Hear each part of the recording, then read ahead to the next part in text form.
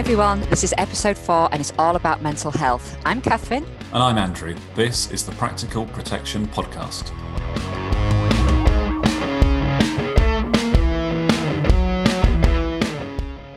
Right, Andrew, I know we've got some really, really important things to be discussing today. And whilst we want to keep it obviously serious and not make light of any kind of topics, we do still have our truth or lie to go through from last time that we had an episode. And I think I'm going to blow your mind away a little bit, by the way, on the Twitter poll. Go We've on. had our highest number of people voting this time. And I'm really happy. We got into double figures. 10 people voted as to whether or not which one of us was telling a truth or lie. So would you like to reveal if you were being truthful or lying, please, Andrew? So my claim was I have one piercing, and that is a lie. And unlike you, I don't kind of do half lies. So I don't have 7 piercings or 10 piercings. I have no piercings. So I was out and out lying, which I guess means... I'm being out and out truthful. I have 7 tattoos. Wow. And they're all in places where none of you will ever see, because the only time you would see them is if I was in a bikini, and none of you are ever seeing me in a bikini because I would be mortified. So there we go. We're all sorted. So today is all about mental health, and I'm sure that everybody listening to this is very, very aware that both of us are very passionate about this. For anybody who doesn't really know me too well, I've had generalized anxiety disorder since the age of 20, so that's 14 years ago. I had 2 very, very nasty bouts of agoraphobia. It's interesting to know how many people, so I've been looking at some statistics, and one of the things is that that come through with Mind is that 1 in 4 people will experience a mental health condition each year in the UK. So 1 in 4 people, I mean, that's quite a high amount of people. And then they've got a few other statistics, which the first ones I didn't find like massively shocking in a sense. So it was saying that generalized anxiety disorder, that 5.9 people out of every 100 have it, which it doesn't sound like a lot, but really when you take us to how many hundreds of people we have in the UK, that is a good amount of people. Depression was 3.3 people per 100. But the one that really, really stood out for me was suicidal thoughts. And that was 20.6 people per 100 people have suicidal thoughts. And I found that really, really quite surprising, because I know suicidal thoughts, it's something we're going to chat about later, is quite a contentious issue when it comes to, say, like life insurance applications. That's a pretty significant, that's a fifth of people that should be saying really on these applications that, yeah, I've had a suicidal thought. Yes, yeah, and it's I think all of that, as you say, that as someone who knows and loves people with mental health conditions, then those numbers almost instinctively seem low to me. As with anything, you're in your bubble, and I think probably both of us are in bubbles where we would expect, if anything, certainly those numbers for anxiety and depression to be higher. I still do the school playground test because I'm not imaginative. And to be clear, that on average means that, one parent has depression in every class, and a couple have anxiety. And, as with the theme of these, being kind and understanding when you're speaking to those people who you probably won't know which one it is a key thing. The suicidal thoughts I know we'll come back to, so I'll hold fire on that, but I agree, it's an amazingly high number. There's a thing as well, because I did some mental health first aid training recently with Alan, and we did it in York with a person from Mind at York, and it was the one that was offered by Mental Health First Aid England. And again, they have some statistics, which I think is something that's going to really come into play a lot more with all the social media and everything else, all the pressures that young people have at the moment. It's going to have quite an impact, I think, when people are starting to go from their insurances, like the next generation start going for the insurances. With them, they had that obviously 26.8% of 16 to 24-year-olds have had suicidal thoughts, and 18% of students between the ages of 12 and 17 have self-harmed. So that's a fifth of teenagers have self-harmed. And you kind of think, well, at some point, there's going to have to be some kind of reaction. I know that means also that 4/5 haven't, just in case any underwriters are wondering if I don't realise the other side of it, that there's going to be 4/5 of people who don't have that. But it is such a significant amount. And I think we're seeing more and more that what people are going through, and potentially the bullying and the different things, and sometimes the glorification of self-harm, and things on social media, on TV shows, is kind of seeming, it almost is sort of like normalizing it in a lot of places. And I can't think that there's going to be more and more instances where insurers are maybe going to have to be adaptive to and being more reactive to how long it was or the age that person was when that was happening. Yeah, absolutely. And I think almost a first check for insurers is to go and check your stats and see how often people are disclosing those things if you're asking about them on an application form. And if, as for most, the numbers are much lower, then you have to kind of challenge yourselves as to why that is. And is that because these people are simply not applying to life insurance? It seems unlikely in the long term. Or is it that people are, I guess, interpreting questions in a different way because we can't possibly mean that, or they can't possibly mean that? I think that's, some of that honesty about the whole process is probably needed to move us forwards in some of this, because yes, as you get older, then those numbers start to decline, and in some instances, but the rate of disclosure, while increasing for mental health, is still much lower than any of these kind of independent stats that you get from charities. And I think being able to explain that, or otherwise risk being told at claim stage that, well, you knew you weren't getting honest answers to these questions and you continued the process, is frankly, from a risk perspective, why insurers need to treat this seriously. There's lots of other reasons why they need to treat this seriously, but from a risk perspective, there's potentially a big underlying issue here. Yeah. Well, I want to reflect as well a little bit on us having the mental health conference with Cover last week. It was a lovely to be on panel with you. It was really, really it was quite surreal and actually quite anxious for me to come down to London, because I was getting, obviously we do have everything with the coronavirus, and we'd planned on staying for 2 nights, the night before and the night of the mental health. And then as soon as the session was over, I have to say, we just immediately packed up and headed home, because I've got 3 kids. So obviously one of them was with me, but the other 2 at home. My dad's ill with Parkinson's. And I just had this awful feeling, anxiety, that they were just going to shut the walls and the roads to London. So I do apologise that I didn't stay for the full thing, but our session went really well and we've had some lovely feedback. But I think there were some really good key takeaways from that. And I think one of the big things for me was that everybody there, there was this clear passion and unity to try and be better and support people more. And that was really, really lovely to see. Yeah, I agree. I think it's a different community. I mean, don't get me wrong. I guess the 10 people I always sit with at a conference, I still sat with at a conference that go do the circuit. So it's lovely to see Johnny and other people. Yeah. But it is just kind of, I think, where it becomes really interesting is those different perspectives, whether it's charities, whether it's some of the other mental health kind of first aider trainers, whether it's some of the, I guess, support services or value add services and things like that. Looking at the corporate wellbeing side as well, which, as you know, I think that's where you get good ideas from, and not necessarily a clumsy kind of corporate links up with one of those companies, but just in the conversations and in the stuff in between. So I thought it was a really good day. I think personal highlights for me were probably 2 talks close to our hearts. So Mental Health UK, Sarah from Mental Health UK, they've done a really interesting survey of people who have applied for life insurance with mental health backgrounds, with mental health disclosures, and some really interesting insights coming out of that. And then almost the other side of the fence was Keith Robertson from the Holloway. I think you mean Keith Richardson. Yeah, sorry. That is a joke for the people who were there. who just, who I guess embodied. He was amazing. He embodied the everyman underwriter. Was kind of.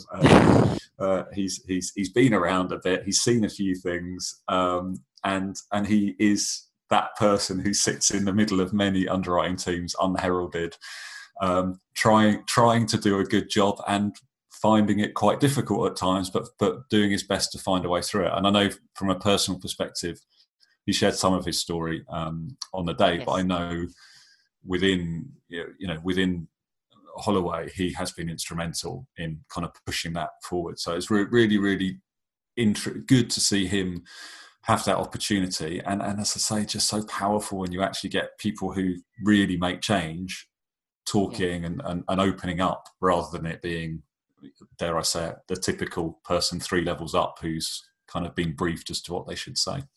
Yeah, he was absolutely, the presentation he did was brilliant. It was perfect level of seriousness with comic timing, information. And as you say, the personal aspect of it that he brought to it was just absolutely, it was really, really touching. And it was really nice because I think we do see it as advisors as well sometimes. And I'm not saying this is of Keith, anything beforehand, but, we do sometimes see it with underwriters where they can sometimes seem like these distant, grey kind of walls that aren't listening to anybody or anything.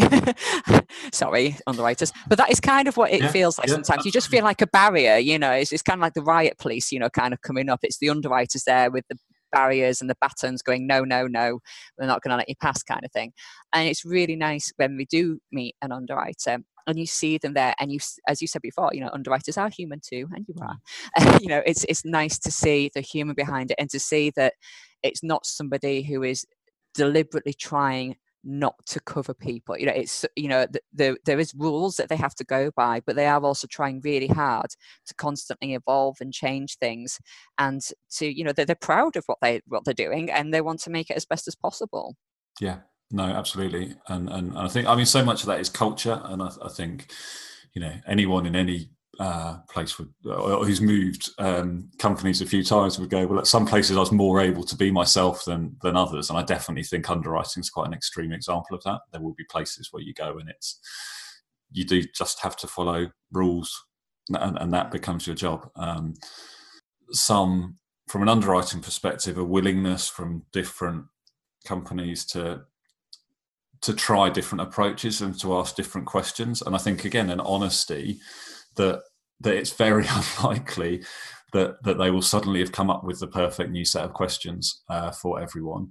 And I guess, again, that's to be encouraged, albeit that you want improvement and you want things to get better quickly. I think that engagement and that willingness to try and ask different questions, which may be more applicable even for some clients and others, or for some advisors to use and others, will become probably an increasing theme in this area, I think, in the next couple of years.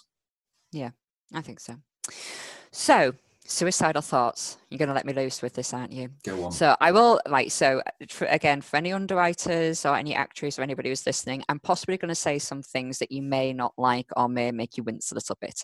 But there's reasons. So bear with me. So obviously we chatted a little bit with Sarah Murphy from Mental Health UK. And one of the things that I asked her at the event was basically, what is a suicidal thought? Now, this is the thing that is so hard for clients, and it's so hard for advisors. And in fairness, it may be hard for underwriters too, but we don't know, because we don't really get kind of that.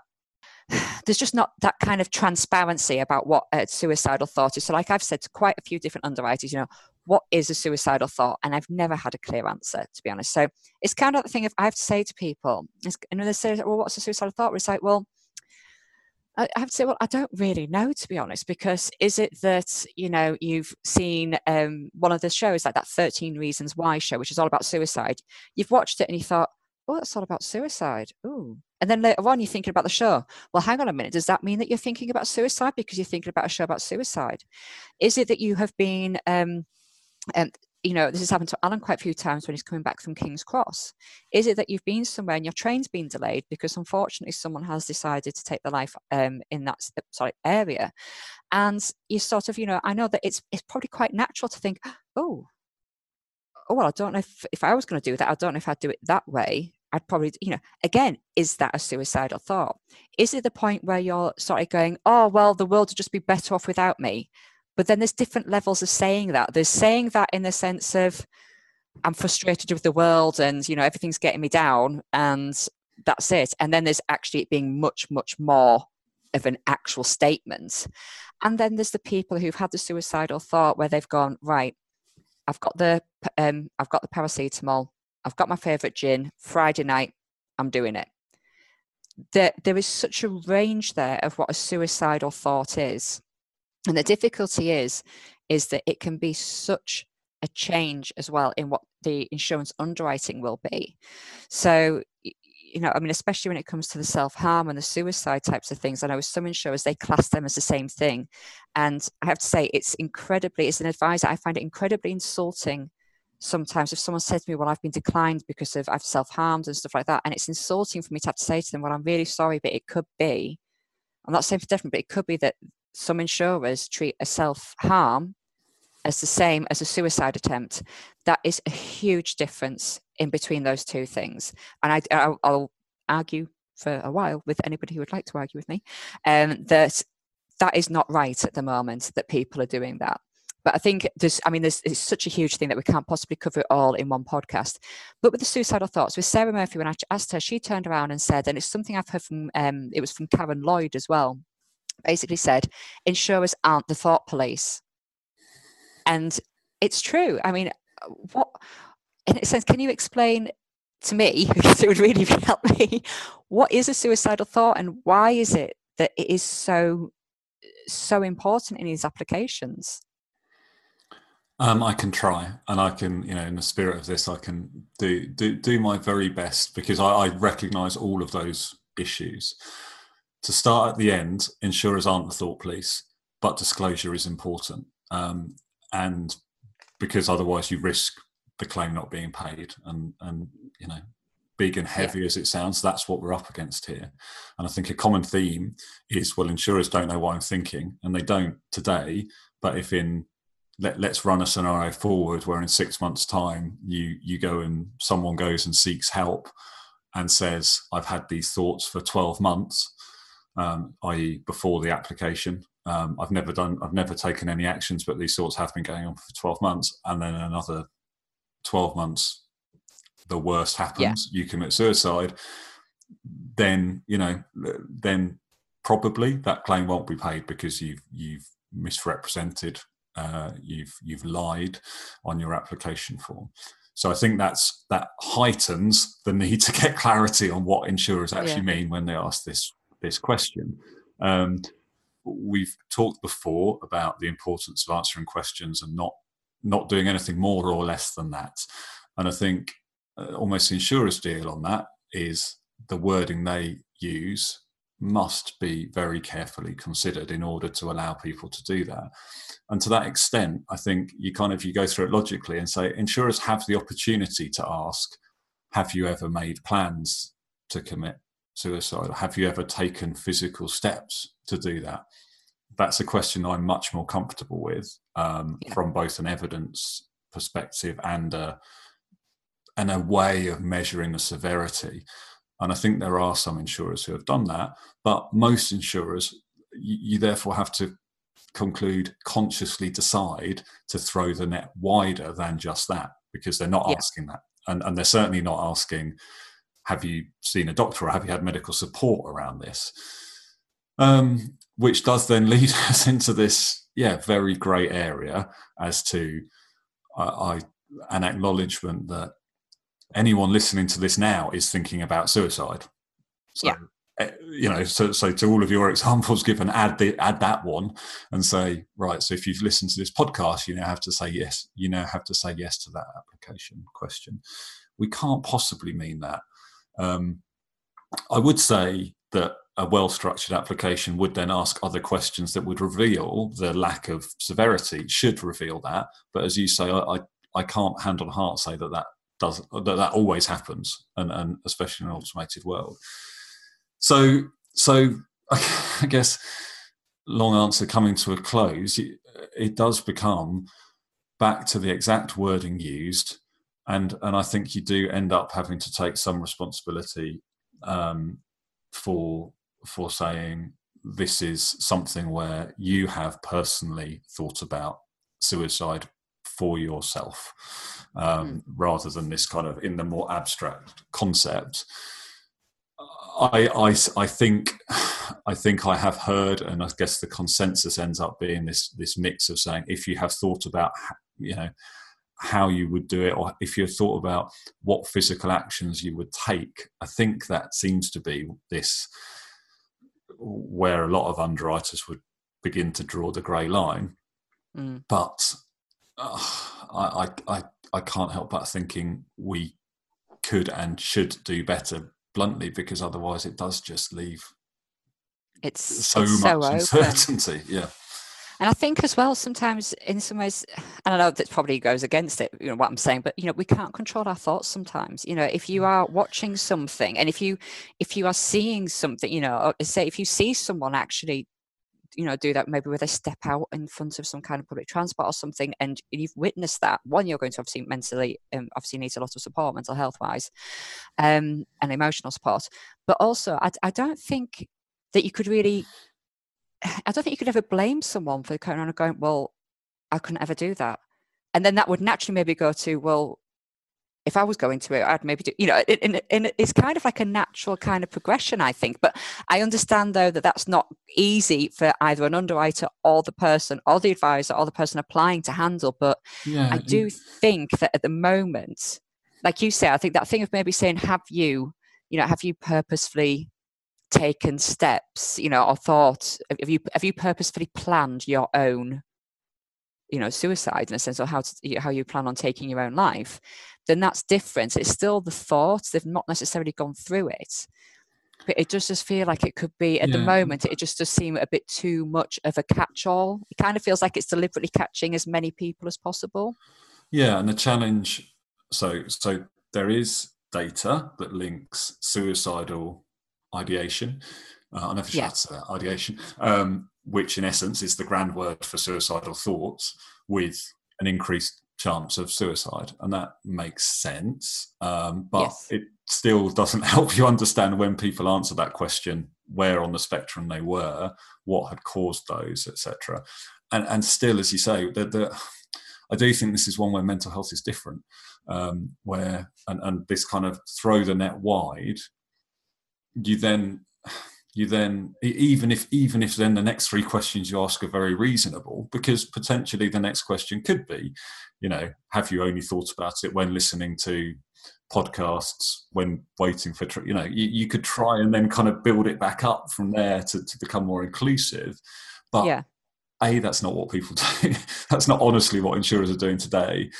And B, it would be a very odd and intrusive way to go about it. So for me, insurers need to look harder to try and change. I think this is one where probably you and I need to call out, Catherine. We have tried to engage people on this, both publicly and privately, and struggled. Absolutely. And I think that probably does say that actually people are kind of doing their head in sand a bit on it and going, well, it's not right, it's not perfect, but as we can't think of anything better, we'll keep leaving it to the advisors and the customer to deal with rather than us. And that's not right.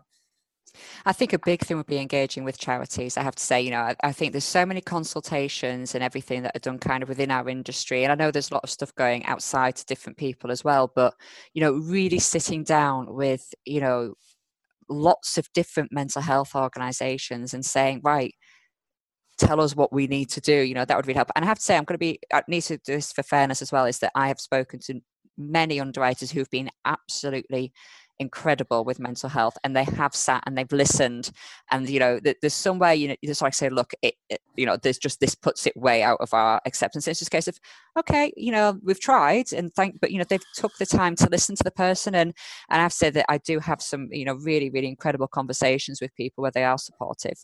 Yeah, I guess for me on that, Catherine, it is the theme though of going, overall, and we both acknowledge this, right? I guess anyone who's trying to move things forward does, that in the short term, there are heroes throughout, and whether that's heroic advisors, as many at Cura will be on these cases, or heroic underwriters. But who win awards at the CII? What was it the other day? But fundamentally, we shouldn't need heroes in this, and so often, where these wordings, where question word, I think it's shifting the focus, right, from outcomes to actually how you've got there, and it would have turned so many people off along the way. either to not complete the application or or to then not take up the policy because maybe they didn't quite answer it as they maybe should have, and they know that, but they don't want to tell the advisor. So I think kind of giving ourselves pats on the back either for high acceptance rates or for, but there's this great case where we went extra and did this, kind of misses the point on this specifically for me. But I know you're trying. No, it does. No, it's it should be for everybody, but it's just for the time being. We're slowly making those changes. But another thing in regards again though to the suicide, so it's slightly. So I'm going to just mention one more thing on suicide, and then I was going to go on to vulnerable customer policies, just potentially some tips to give out to other organisations as well. I'm not saying that ours is perfect, but I put it together, so it's pretty good. So the other one is that the thing of that have you tried to commit suicide? And it was something that just popped into my head with one panel last week.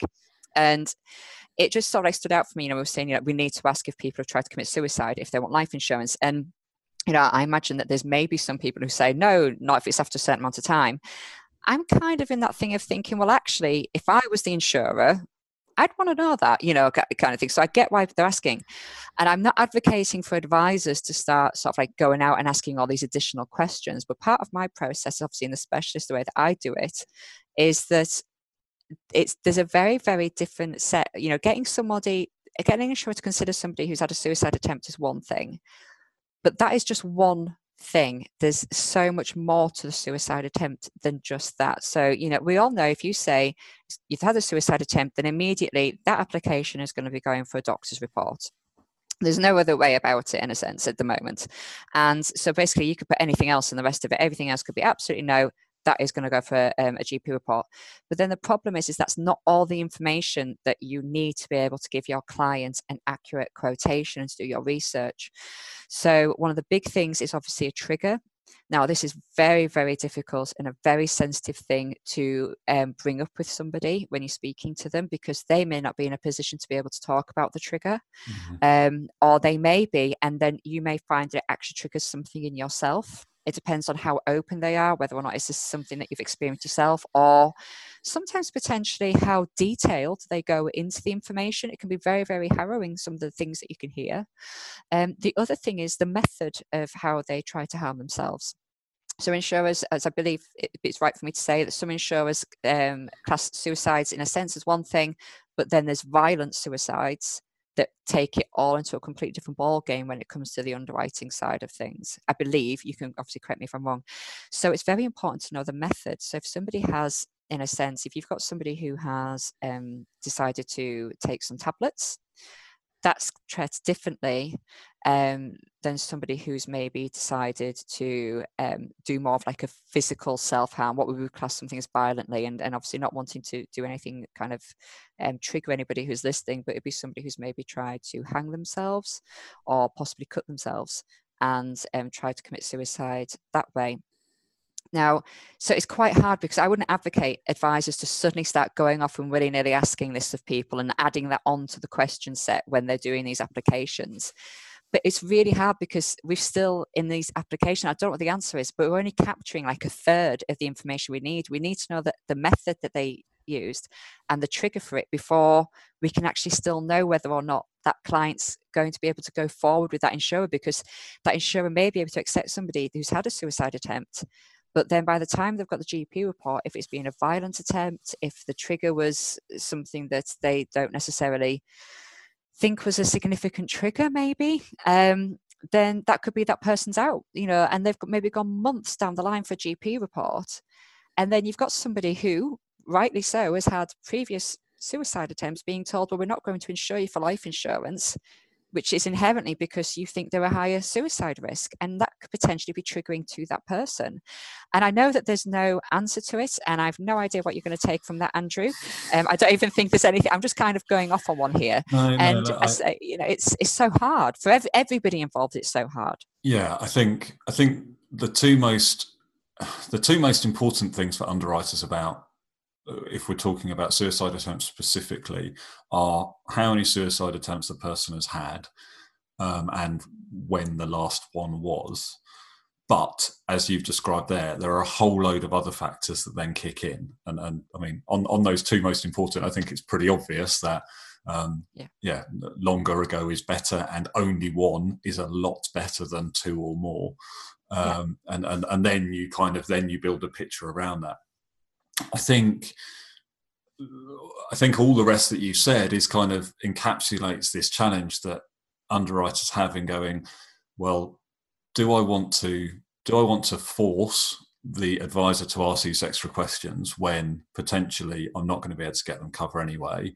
And depending on the advisor and the relationship and so on, then there may be, again, it may be exactly the right person to have that conversation or exactly the wrong person to have that conversation. And I think therefore that's kind of why you end up with this. Unlike, frankly, for probably more physical conditions, let's say diabetes, where there's kind of we'll ask as many questions as we can think of that could possibly be useful, where lots of insurers would be, to here where it's, well, we'll stop asking once we've got that core information, and then we'll, don't you worry yourself about it. Yeah. And that's kind of where the group think's taken us to, and I think it's, hopefully that gives some explanation as to why. But what it doesn't do is help out for the many people, whether it's advisors or applicants, customers, who go, well, actually, I'm quite comfortable talking about this. I've got good understanding of it. I'd rather tell you it than have someone else tell you about it. Obviously, you can go and check that. But I think those questions you've gone down would be valid. And again, I guess for insurers almost to produce their own, best advice questions where there is that good relationship or good understanding would definitely be helpful. And I suspect that they're not really out there at the moment, other than in a scrawled on Post-it notes in advisor offices across the land from some of those more helpful underwriters within teams. Yeah. Well, one of the things I wanted to talk about now is the vulnerable client customer policy. So just as an idea, because I know some people will be listening to this, and there'll be plenty of advisors who are doing very, very well supporting people with mental health conditions, but I know that there'll be some who aren't massively sure what to do. So we put in a process in Cura, and we got quite a lot of inspiration because we visited Red Arc Nurses last summer. We went over in the summertime, it was lovely. We went into their offices, and they had this brilliant system where I can't remember the exact reason that they used it for, but they had basically these little red flags on everyone's desk. And if there was a problem, they would, they'd wave the little red flag, and the others would know to support. And we thought that this was a brilliant idea. So what I did is I built a vulnerable customer policy kind of system within Cura. And we are very much a technological company, so there's a lot of it is kind of automated as well. But basically, everyone at work now has a red flag on their desk.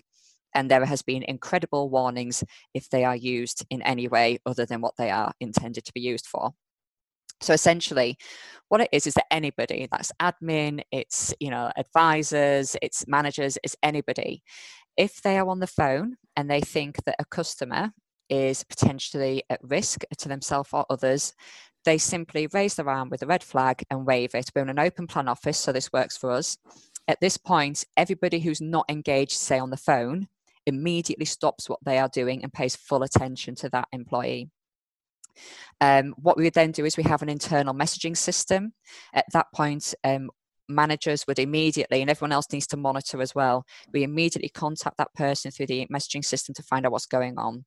Is it that they think that the person's at risk of self-harm, they're saying that they're going to harm others, so that we can provide some initial guidance. And that person that can then be, in a sense, we can try and talk to them to say, are you happy to speak to a mental health first aider that we have? Are you prepared for us to, at some point, if you think that there's a significant situation going on, you can start to progress to sort of like say, do you have somebody nearby? Do you have a family or friend we can contact for you? Can we potentially contact your GP? And in very, very extreme circumstances, it potentially calling the ambulance services. So with all that's happening, there's also another aspect to that is that as well as that, anybody who sort of contacts and has that situation, there's like kind of like automated systems where whoever's in contact with them can press a button on their computer and it immediately sends in a sense, a message to the managers so that we know to go in to sort of like listen to call recordings, to find out what's going on, to record everything down so that we can say, right, well, this is what's happening. This is how we followed things up to make sure that that person is getting the support that they need. There's another aspect to it though as well. So people in our team can also use the red flag if they themselves are struggling. So if they've been on a phone call that has been maybe triggering for themselves, they've maybe heard things that are just far, far too upsetting, and or the person that they've spoken to has gotten very upset because of the conversation, and it's just been hard for them emotionally to support the person, then again, they can raise the red flag. Again, we all do that thing of stopping. And it could just be that they message us all and say, I need a cuppa and a cuddle after the end of this phone call, at which point we're all ready, it'll be there ready for them.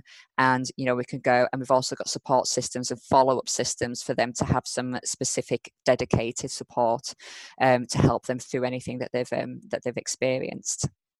So I think that's kind of it's a good way, I think, at least as a starting point, and I'm not saying it's perfect, but it's a good starting point to have in place, have the systems, have processes in place within your internal systems to, in a sense, flag if you think that somebody is potentially at risk. And that's not just the case as well, sort of like people who are maybe, people who are outwardly, sort of like saying to you something that you think that they are at risk of self-harm to themselves or to others. It could be that you think that the person is maybe not comprehending what you're saying properly. If you think they may be sounding a bit confused, maybe sort of like more significantly agitated, not following the conversation. It could be, if somebody even indicates to you that they may be quite an impulsive, compulsive person, and that they sort of like get their mind into something and then they just must have it immediately. It could be that they are maybe sort of like more of like a compulsive buyer. So you need to be careful as well in that kind of a situation. So have that kind of system in place in your internal systems, but then have something as well where it's easy for team members to be able to signal to each other that something isn't right, and that they can then carry on. You can contact them and carry them easily without it maybe being obvious to the person who's maybe on the other end of the phone, or the person who's also who is there in person, so that they can try and keep that conversation going and keep everything as calm as possible. But I think that they're sort of like my main tips, initial tips anyway, for anybody. And please, if I've said anything wrong, anybody from any mental health charity or anything like that listening, please do let me know if anything I've said is wrong, and I will correct this on a later podcast. Yeah, that's really interesting. And I think just to give it a scale, so last summer I did a survey with Protection Review for a session that you chaired, Catherine, and helped promote. But let me just kind of find this one question and answer specifically on that. So we asked advisors and insurers, but looking at advisors, we asked advisors, in what proportion of cases has a person responsible for communicating a decision around mental health had appropriate training with regards to managing potentially sensitive areas around mental health? And for advisors, the answers were never, 27%, sometimes 37%, mostly 27%, and always 8%. So I know that's a lot of numbers and a lot of words, but suffice to say, only in 8% of advisors would say that someone talking about a decision, in this instance around mental health, would the advisor always have had training, which kind of feels, I'm trying to find a polite word for it. And obviously, much of today's been focused on underwriters and finding the right words, but I mean, there's responsibility with advisors as well. We need to make sure the advisors are trained well. There's responsibility for the advisors in terms of how that customer feels, but equally for whoever is running that advice firm. That if you're asking your employees or whatever the setup is to kind of have that call with someone to potentially go back and go through the at a distance conversations you and I have had today about suicide and suicidal attempts and things like that. Yeah. But with someone who's actually got their own story to tell, I just think it's bordering on negligence to put someone in that position. And I think you need to be very aware of the potential consequences of doing that. Yeah, I agree. And I would say in completely agree with that. I would also say advisors could be supported more with insurers if they didn't send out decline letters Yes. that said, you've been declined because of your mental health history, or previously, you've been declined because you've had cancer. It's just like, wow, slap in the face. Wow, that's wonderful. Thank you. That just doesn't help a situation at all. And it actually makes it seem, and I know so many insurers, and I know the people there are so lovely, but it's stuff like that. It's those letters that don't help that kind of negative perception that people have, where they think of insurers purely as businesses. You either suit them or you don't, and if you don't suit them, then they're just going to cut the losses with you. Yeah. So I do have a case study, but have you got other stuff that you want? Let's move on to case. I guess just to flag at this point. So I mean, it won't surprise anyone who knows us to know Catherine and I will keep coming back to the theme of mental health, and the plan is in future podcasts to do that. I guess today we've ended up focusing on suicide attempts, and I think that is a good kind of single subject to talk about. So we'll do a couple of case studies on that. But just to flag, there's obviously loads of other areas, issues, challenges within mental health as a whole, and we will come back to those. So if you want to sort of direct us towards the next time we come back to this, any questions you have on that broader subject, please do get in touch through the usual ways. Absolutely. Yes, there is it's kind of an endless amount of mental health conditions, really, to discuss. It's like trying to do a podcast on physical health, right? Or it's just like absolutely. But yeah, go on. Let's do a couple of case studies. So my case study is one that I'm incredibly proud of, and this is one where our team member, so Alan's executive assistant, Victoria, she won the latest Legal and General Hero in the Middle award for this one. So basically, we had a woman that had come to us. She had a history of eating disorders, alcoholism, and that had caused her a bit of liver cirrhosis and a suicide attempt. Now, she'd come to us, and she'd been teetotal for 9 years, and she'd been declined before seeing us, and we were seeing quite a lot of declines with the insurers that we were approaching as well. And in all fairness, on the face of it, I'm sure most people have just heard those things that I've said and probably thought, that's going to be a difficult one to get arranged. And it really, really was.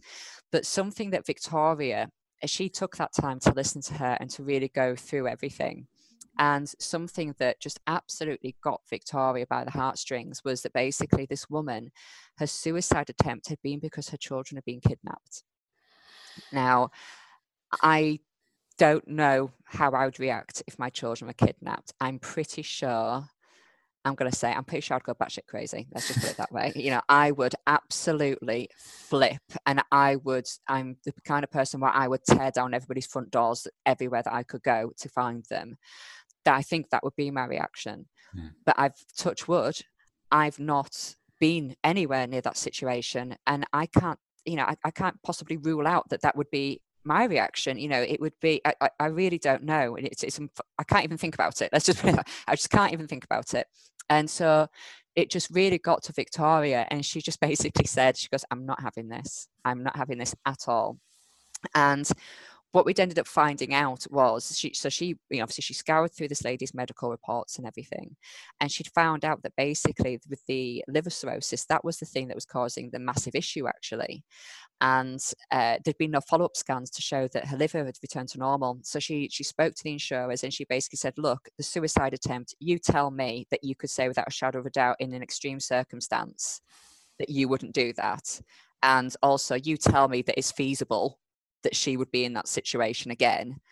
How about and obviously she basically said, so with all that to the side, and the fact that she's not had this follow-up on her liver, if we get her to get a follow-up on her liver and it's all fine, will you look at it? And amazingly, yes, an insurer turned around and said, you know what, actually, yeah, we can't, in that situation, you can't hold really anyone to account for what they do in many ways.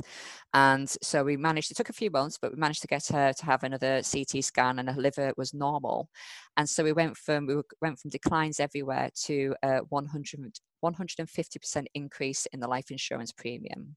So that means, again, for anybody who's not familiar with those kinds of ratings, just in case you don't have them quite often, is if you take the base premium And generally, if you take the base premium and times it by 2.5, that will be your 150% increase on the monthly premium.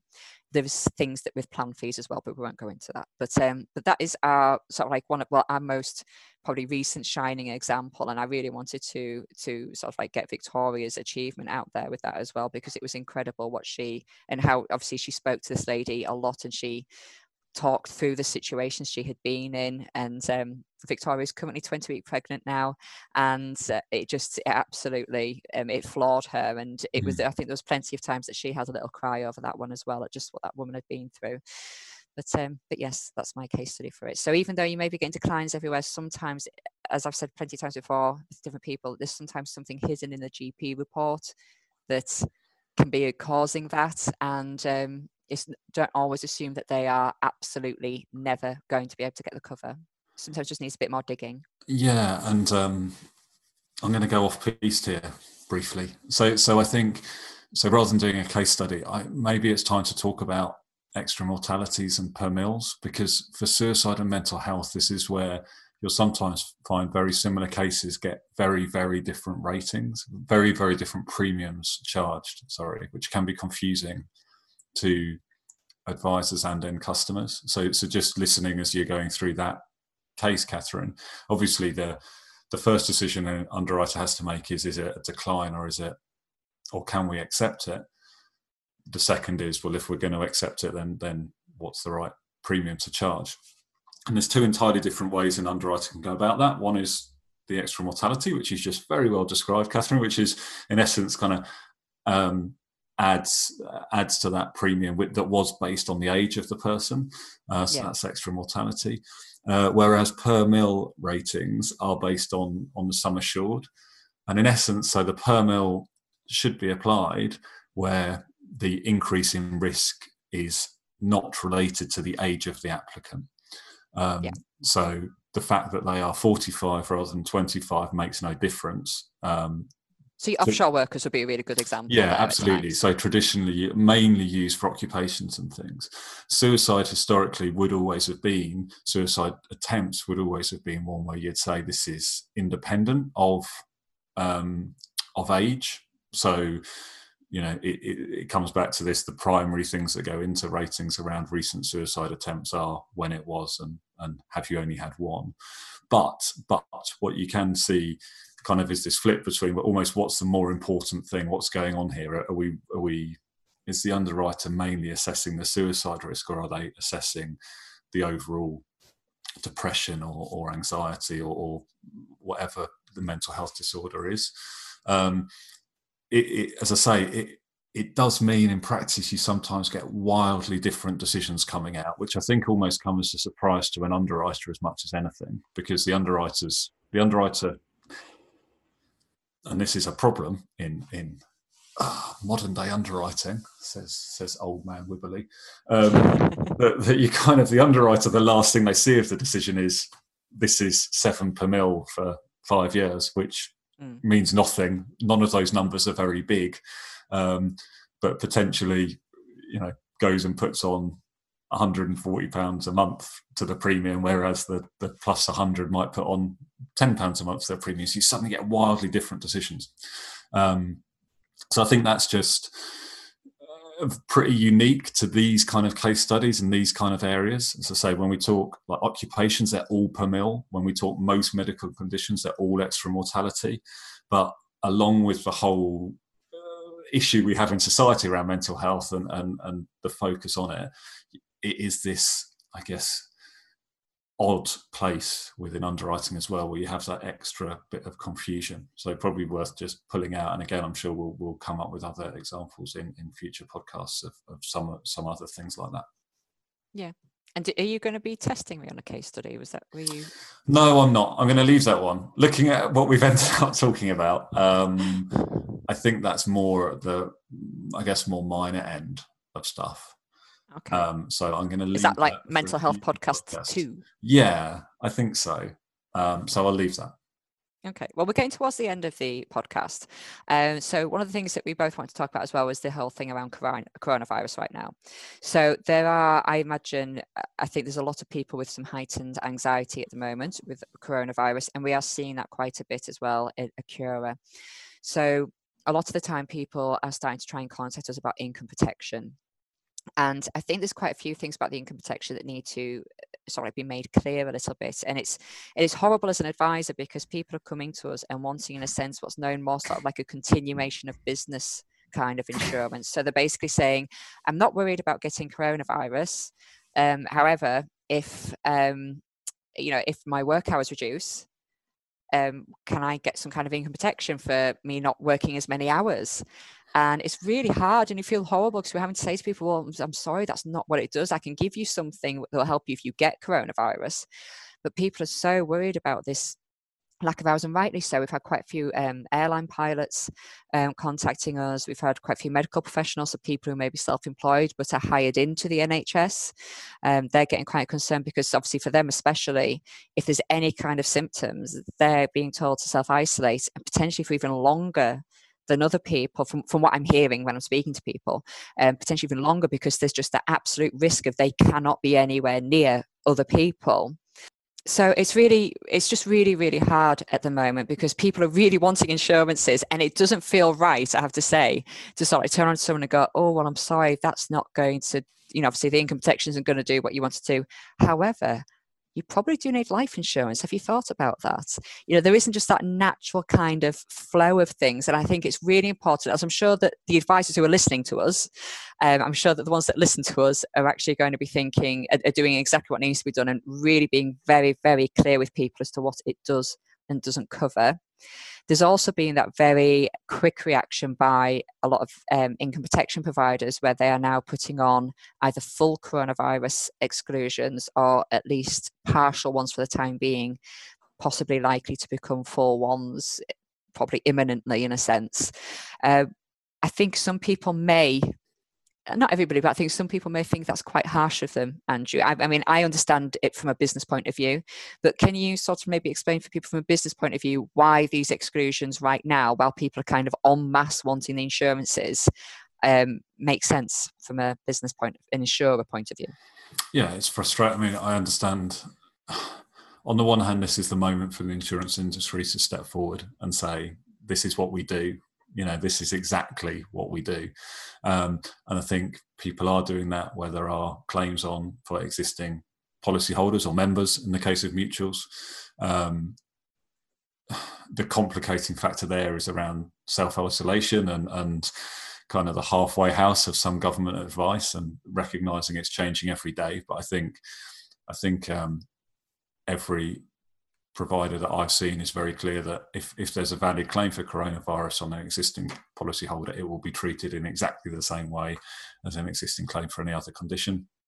Yeah, as you say, Catherine, for new policyholders or members, there are an increasing number of insurers who are putting exclusions on, and that really is just down to the fact that this kind of en masse anti-selection and risk of early lapse after, so risk of someone taking out a policy for 25 years but only having it for one is just too great to ignore.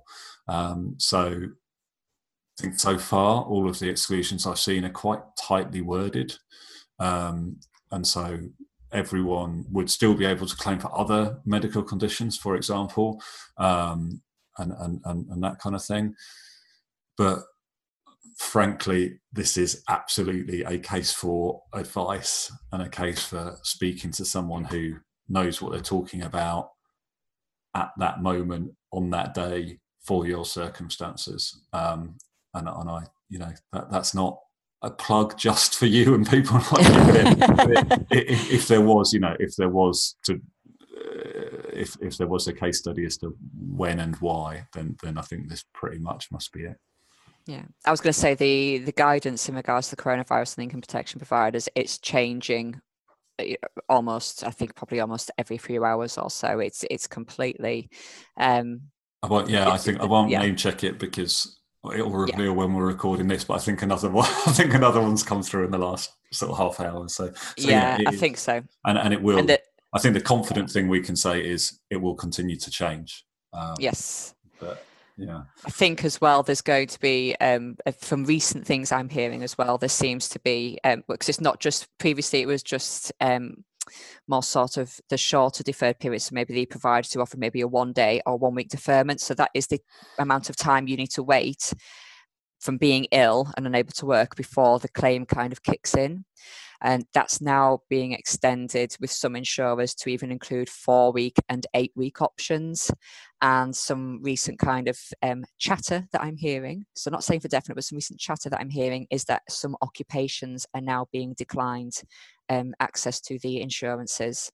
So it is really important for people to just be really reactive, and to not obviously get frustrated with any advisors when we're trying to soft like give advice, and for advisors not to get frustrated too much with underwriters. I say too much, a little bit maybe, but too much with underwriters, because we are in completely unprecedented times, and I think everybody is scared, and we just, none of us know what's going to happen. I mean, I don't think anybody has any idea what's going to happen to the economy for any country in this world right now. And, we're all going to have to make some kind of adaptations. And it's just trying to figure out how we can do it as smoothly as possible. Yeah. And again, I guess I'm wary of going away from insurance because I've just become another anxious human being. But I think within insurance as well, the other thing to flag is GP reports, which wouldn't just be for income protection, for life, critical illness, and which are still obtained on a minority of cases. It is reasonable to assume that those are going to take longer to get back at the moment, given pressures on staff, and that no one is going to pretend that getting a GP report back is more important. I would hope that insurers find ways to kind of get around, and get around that even more than they have already tried to. But I think that's kind of almost probably in a second wave, as we get over this initial how do we ring fence the risk, and then I think I'd hope that sort of in the weeks and dare I say it, in months ahead, the insurers can have the time to consider things like that. Absolutely. Well, everybody, we're getting towards the end of the show now. We usually do a Truth or Lie feature, but to be honest, with the seriousness of the topic, and we knew how much we were probably going to go over time, because we both have a lot to say on this, we decided not to do it on this episode. It just didn't feel right.